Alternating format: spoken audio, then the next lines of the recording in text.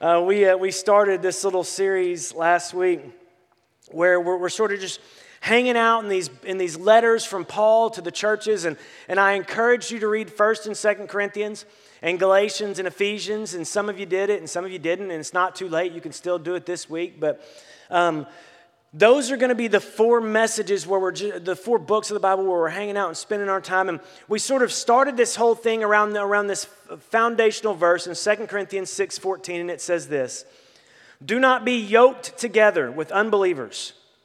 For what do righteousness and wickedness have in common? Or what fellowship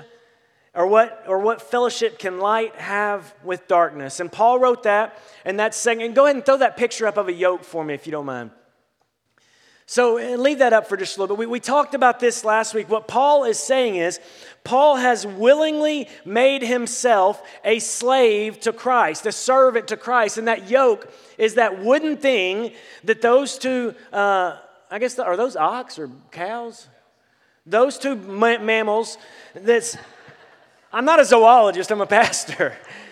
Those are cows. Those two cows are wearing, I thought I Googled ox, but it doesn't matter. Those two cows are wearing a yoke, right? And because they're a yoke, they're slave to the master or the one who's driving them. And so Paul says, don't be yoked with someone who's not serving the same master you are. I mean, because a couple of things end up happening. Can you imagine if those things were being pulled in two different directions by two different masters? How effective would that be? Or if you had one of those cows yoked next to a zebra, and they don't do the same thing, and they go different ways, that wouldn't make. Or if one of those cows tried to wear two different yokes, one looks horrible, bless their heart. Two would just be ridiculous, right? So Paul's saying, don't be yoked together with people who serve a different master than you do. If your master is God, Jehovah, the God, the one true God, and you're a slave, you're a servant to Jesus Christ, then you should be yoked together with people who are doing the same thing. And so Paul was not yoked together with the people of this world because Paul's God was not the God of this world. Paul's God was the one who created this world. And that's very different. So Paul is simply saying here, you can't serve two masters. And then Jesus comes along later and says the exact same thing. Right? Jesus said it before Paul. Jesus said you can't serve two masters.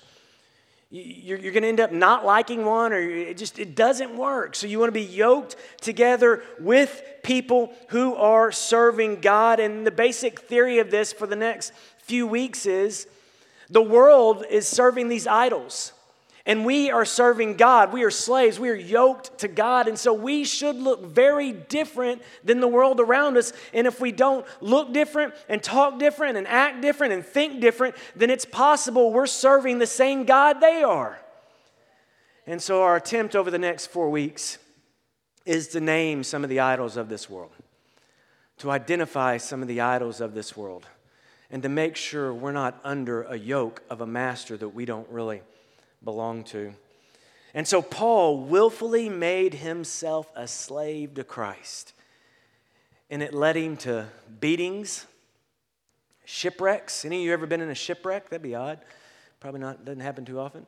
Paul was shipwrecked, he was imprisoned, he was beaten, tortured, abused, left his money and friends and all those things and had nothing, which had to confuse Paul a little bit because he knew these words that Jesus said in Matthew 11:28 when Jesus said this: "Come to me, all you who are weary and burdened, and I will give you rest.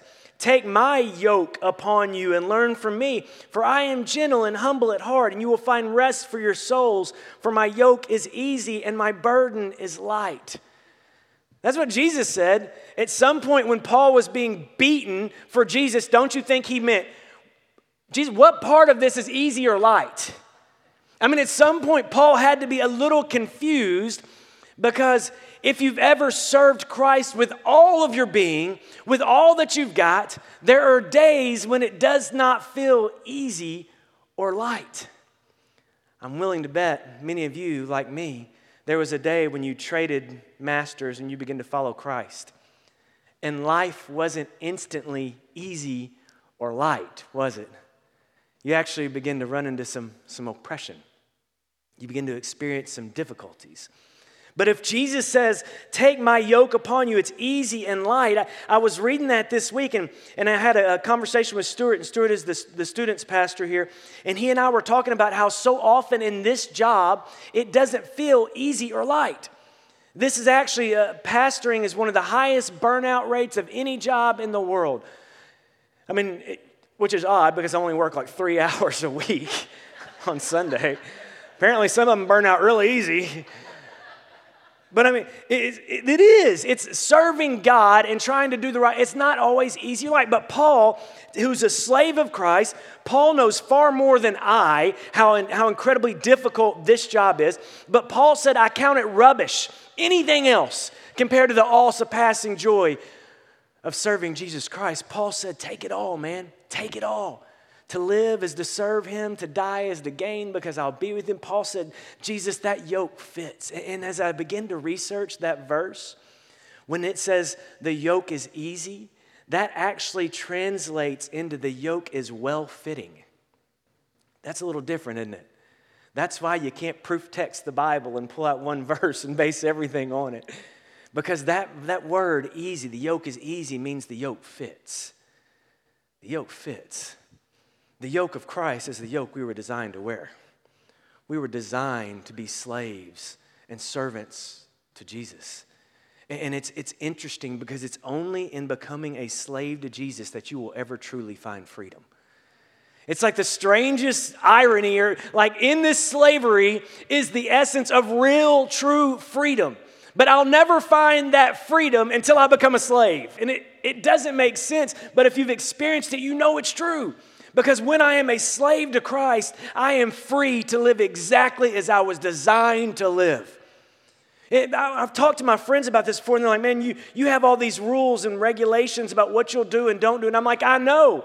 And those parameters, those guardrails that Christ has given me, that keeps me free. I mean, there is freedom in making yourself a slave to Christ. And it's the kind of freedom you cannot find anywhere else. And Paul understood that. And the truth is this: we are all going to be a slave to something. You will be a slave to something. In the next 4 weeks, we're going to explore some of the things that we're slaves to, but you will be a slave to something. But only one thing that you can ever be a slave to will actually set you free. And that's why we're going after these lower G false gods that elevate themselves over the power and presence of our God. And if you weren't here last week, if you were here last week, I warned you. If you weren't, I'm sorry. But here's the 4 gods we're going after, lower G idol gods: money and sex and family and self. And we've identified these as the 4 idols that are constantly trying to weave themselves over the power and the presence. I should have done a 5th one, and I may do it, called busy. Because busy, matter of fact, y'all just convinced me. Busy is a God we all serve. But these are the idols in our life. And so today we're going to talk about an incredibly difficult idol. And it's going to be tough because this one's persuasive and this one's difficult. And every time we mention the word money in church, people, they get all puckered up, it's all, right? But it's real. And none of these, money, sex, drugs, any idol, whatever idol we have, it does not ever satisfy. That's why you find no freedom in it. It's not like if you have more, you ever feel sufficient. There's not enough sex, there's not enough money, there's not enough family, there's always this desire for more. So these gods we serve, we set them up to fail because they can't possibly do what we've asked them to do, and that's make us feel complete. They don't have the power. And so today, we are going to talk about money. And let me warn you, next week we're going to talk about sex. And the week after that, which I think will probably be the one where the most people will get bothered, we're going to talk about family. And then we're going to talk about self. But today, we're dealing with a little god called money. And I want you to hear this: money is not a bad thing. As a matter of fact, we've done a lot of really good things with money. And we have done some amazing things in this community with money. We have provided for people. We have clothed people. We've given people transportation. We have rescued some people. We have built an incredible place for people to come and worship and experience God. We're in this tank right here cost money. PortableBaptistry.com didn't give this one to me for free because they love Jesus. Like we had to pay for this. And today we're going to baptize like 10 or 11 people in this. It costs money, and that is great. Amen. That's good. I encourage you to come check that out. So money's not bad. Money is an inanimate object. It has no power or no authority. But as I read this book from cover to cover, God's people have a history of worshiping inanimate objects. In the Old Testament, it was a golden calf. Today, it's a little piece of paper. We make these things our God. But if you believe that you are a slave to Christ, then your approach and the way you look at money and the way you think about money should look different than someone who's a slave to money. If your primary allegiance is to God, then the way this book describes it should matter to you. And so today we're just going to go through some things. And some of them you're like, that's cool, I can do that. Some of them you're going to be like, boo, whatever. Your beef is not with me. I didn't write this book. I mean, really, with my attention span, I would have fizzled out around Exodus 1. That's it. You know what? They can figure the rest out on their own. I'm just skip ahead here to John. But your beef is with Paul and Jesus Christ. And I just want to remind you again, if you find this topic highly offensive, the truth is we just picked a fight with your God. And so embrace that and prepare yourself, and let's deal with it accordingly as people who are slaves to Christ. The first verse I want to deal with is 2 Corinthians 10:5, and it says this: we demolish arguments and every pretension that sets itself up against the knowledge of God. We take captive every thought and make it obedient to Christ. Leave that one up there for him. We take captive every thought and make it obedient to Christ. Stuart did a great job. He used this if any of you guys were at the student worship Wednesday night, Stuart used this same verse, and I'm going to do it a little better than he did, but he did use the same one. Well, I mean, I'm the lead pastor, but no, he did really good. We demolish arguments, and we're going to use this same verse for all the idols we're going to face, okay? Every idol, we're going to use this same verse because God wants you to take every thought and make it obedient to Christ. Every emotion, everything becomes obedient to Christ. So if that is an overarching theme for everything in our life, then what is your money obedient to? Say it. Christ. Is it obedient to you? Take everything, anything that sets itself up against God, every thought, everything. If that's true, then who is your money obedient to? You or Christ? Who is your money? We'll get to that one in a minute. Who is your money designed to serve? You or Christ? And the funny thing about this, and I was thinking about this week, God doesn't just want your money. I mean, he wants you to trust him with your money. But he wants you to trust him with the thoughts and emotions you have around your money. Like, that's hard. Like, I might be able to trust him with a few bucks, but I'm still going to have my thoughts. Because money gives security. Money gives identity. Money gives purpose. Many people find the entirety of themselves are bound by whatever numbers in their bank account. And if you go on a good day, you feel good. And if you go on a bad day, you feel... He doesn't just want the act of handing the money. He wants all the thoughts and emotions surrounding it. Like, he literally wants everything. As I was writing this, I got this image in my head, and this is not sacrilegious, so don't freak out. But you know how, like, when you have a new favorite toy, if there's a little kid in the room, they want that? Like, whatever thing your favorite thing is, that's what he wants. Why? Because he wants you. And so he says, whatever sets itself up against me, and money has a way of weaving itself. You know how many decisions we've made around money? How many choices we made around money? How many little bitty, tiny ethical sacrifices we've made around money, right? He says, anything that sets itself up against me, I want everything. I want the thoughts, the emotions, and over time, he wants to take you to a place where when you have, your first thought is not, oh, how much should I give? Your first thought is, God, how much do I dare keeping? Because it all belongs to you. Second verse, and this is a good one. This was so good to me. In 2 Corinthians 8:1, it says this, and now, brothers, and this is Paul, and he's writing in one of his churches. He says, and now, brothers and sisters, we want you to know that the grace that God has given the Macedonian churches, in the midst of a very severe trial, their overflowing joy and extreme poverty welled up in rich generosity. For I testify that they gave as much as they were able, even beyond their ability, entirely on their own. They urgently pleaded with us for the privilege of sharing to God's people. Leave that last line up there. They urgently pleaded with us for the privilege of sharing in this service to God's people. He's writing a letter to a church that is in extreme poverty. Y'all know what extreme poverty means? None of us have ever faced extreme poverty. Extreme poverty for these people meant no clean water. Extreme poverty for these people meant no place to live. And there are still places in the world where extreme poverty is a realistic thing. Most of us have no idea we are the wealthiest 1% of people in the world in this room right here. Believe it or not. You're like, really? Yeah, you. And yet, they urgently pleaded with Paul for the ability to share their money with other people. Wow. And what this should tell us, I believe, is they did not base their decision to give on how much they had, because their life was ordered in such a way so that all they had belonged to God.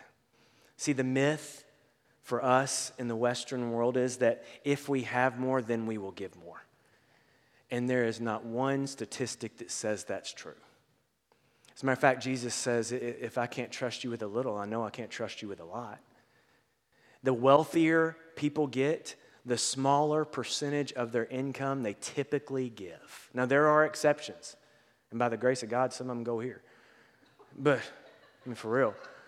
But it is true that the wealthier you get, you don't get... Is it easier to give $1 or $1 million? It's easier to give $1, right? And so that's why this point of this is, with whatever you have, it is the time to use it for God. If you have convinced yourself that God is telling you to wait until you have more, or maybe you're one of these people that's like, I need a sign that God wants me to use my money. I haven't been gifted. I need a sign. Here's a sign. There's a whole book. Here's a whole bunch of signs.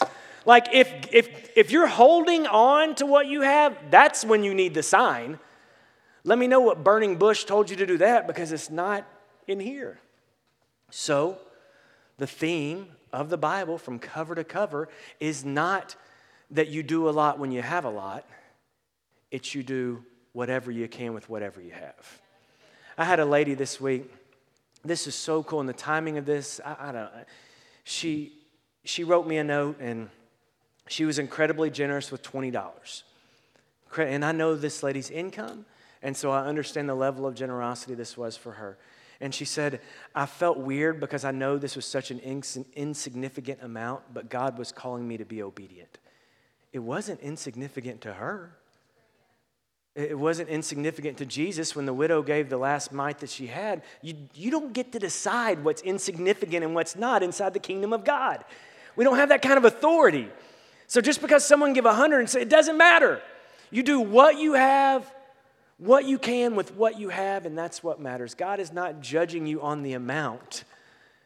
He's looking at your heart.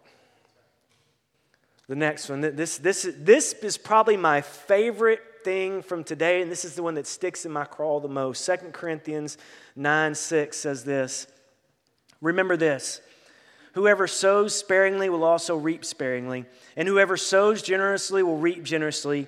Each of you not some of you, each of you should give what you have decided in your heart to give, not reluctantly or under compulsion, for God loves a cheerful giver. And God is able to bless you abundantly so that in all things, at all times, having all that you need. Listen to that word, need. That's different than want. Having all that you need, you will abound in every good work. As it is written, they have freely scattered their gifts to the poor, their righteousness endures forever. Now he who supplies seed to the sower and bread for food will also supply an increase in your store and your seed and will enlarge the harvest of righteousness. You will be enriched in every way so that you can be generous on every occasion, and through us your generosity will result in thanksgiving to God. This service that you perform is not only supplying the needs of the Lord's people, but is also overflowing in many expressions of thanks. Because of the service of which you have proved yourself, others will praise God for the obedience that accompanies your confession of the gospel of Christ and for your generosity in sharing with them with everyone else. And in their prayers for you, their hearts will go out to you because of the surpassing grace God has given you. Thanks be to God for his indescribable gift. He says, you will reap what you sow. And somewhere along the line, the church got a hold of this and figured out we could make money by telling you if you give money, money is what you will get back. And I've watched enough television preachers to know, I've heard it. We have robbed God of his glory with that line of thinking. Listen, can God supply for your financial needs through giving? Absolutely. Absolutely. There is story after story after story. But if you are expecting a dollar for dollar return from God, you have undersold God far too poorly. Like, we believe when we give God, that old $10.99 and God will give you $1,000. What? It's nonsense. God operates in things so far beyond money. Reaping what you sow is not about giving $1 and getting $1 back. That's nothing. That's nothing. It's about freedom. It's about freedom. Do you trust? And this is you got to work this out in your head. And listen, there's no pledge cards at the end of this, but do you trust that God can provide for your needs? Do you trust that? Because the truth is, and I've read this, I'm reading this thing cover to cover this year, and the truth is, the narrative is, either you trust God with your money, or you trust your money more than your God. And there's no loopholes here. There's no other way around it. Like some people trust that if they sow generously with God, generosity is what they will receive. And guys, I know story after story after story of people who they didn't become. I know, some incredibly wealthy people who are miserable, right? Y'all ever see these Hollywood people and they've got everything in the world, and they just, their lives just fall apart. Why? Because they gave their life at the altar of money, and money did not do what money can never do. It didn't satisfy. And that's why he says, man, you will reap what you sow. If you sow generosity, then God will pour out generosity on you. And his generosity is not bound by money. Like we must get a bigger view of this. I don't want more money, if the truth be told. What I want is to be free. I want financial freedom. Right? That's what we want. We want financial freedom. And there is no amount of money that can set you free financially. There's no amount of money in the world. That's why I don't want more money from God. But if he gives me, I'm not going to turn it down. But I don't want more money. I want more freedom. And the only way to have that is to trust God. The only way to experience freedom financially is to trust God with your finances. And if you don't believe me, I can introduce you to 25 people, many of who are sitting in this room right now, who are free from the worry about money. And it's not because they have bucket loads. It's because they've surrendered it all to God. Last thing, and we're going to close this out with a message from Jesus himself. Matthew 6:19 through 21. And it says this. This is amazing. Do not store up for yourselves treasures on earth where moths and vermin destroy and where thieves break in and steal. But store up for yourselves treasure in heaven where moths and vermin do not destroy and where thieves do not break in and steal. For where your treasure is, that is where your heart will be. And that's it. Why does God care about your money? Why does a God who can speak humanity into existence care about money? Because he cares about your heart. He wants your heart. And he knows for a fact your heart will follow your treasure. And so the message is not money is bad. The message is not you shouldn't make money, you should. The message is not you shouldn't save money, you should. The message is not you shouldn't enjoy money, you should.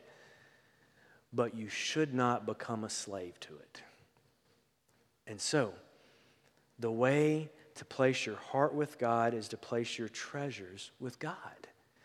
And that's, for every idol we look at, it's going to be the same thing. If you place it with God, it cannot own you because he then owns it. And he wants you to be free. He does not need our money. He is the God of the sparrows. He has the way of providing for everything he wants to. But the only way we will ever experience freedom and the only way that we will look different from the world is if we have a different worldview on the things of God. And we don't own the money. We're stewards of I'm steward of my body, I'm steward of my resources, I'm steward of my family, I'm steward of this church. I am a steward. That means I am an ambassador. I am a holder for someone else. It's not mine anyway. So we've got to get to a point where we understand that. You know, guys, today I thought, like I dreamt that I told the host not to pass buckets at the end of this one. And I'll tell you why, because I didn't want anyone to give under compulsion. Because the Bible is super clear on that. It's like, listen, if you're not into it, don't even worry about it. Because God's not after your money, he's after your heart. If you can't get there, you need to deal with that problem and work through it. You can't deny that it's a problem. Be honest about the God you're serving, but work through it, then begin to give. But one of the things I've thought about is, for some of you, giving is great joy. For my family and I, my wife was a single mom raising a kid by herself. I don't even know what your understanding of God was, but you tithed. And I thought it was hot, and I still do. I mean, but like, there was just so much joy in her for that. And my dad's not rich, but he's found so much joy in generosity. Like, I don't care to stand up here and beg you to give. I don't care. That's not, I want us to be free. And so we're going to pass buckets today. And I pray, one of the coolest things we could ever show the world, when we first started talking about whether or not to pass buckets, we debated this, right? Because people were like, well, our DNA doesn't pass buckets, and we're known as the church that doesn't pass buckets. And I was like, we're known as the church that doesn't pass buckets? Like, there's a lot of other things going on here. What if we became known as the church that did that joyfully? And when someone was a guest in here, if you're a guest in here today, I hope what you're about to see when we stand up and we sing this closing song and buckets pass, I hope what you see is people who are so free that they're smiling as they give. That prayer is worship for us and music is worship for us. And when that bucket comes by, it is worship for you. It is worship. And not because I've stood up here or, brought up some 3-year-old to trick your emotions. Please give to me so I can have space. I'm not Sally Struthers, feed the children or something. Like, it shouldn't take all that. Like, just worship God. Just worship him with everything. Like, worship him with music and worship him with money and worship him with your life. And don't do that because you want to build things. Do it because you want to be free. And do it because you want, when the world sees you, you want them to see something different in you. And if you're not there yet, I get it. Take a step, man. Do something. And if today you've simply come to realize that your God is the God of money, you're not the first one. You're not the first one in here. But there is hope.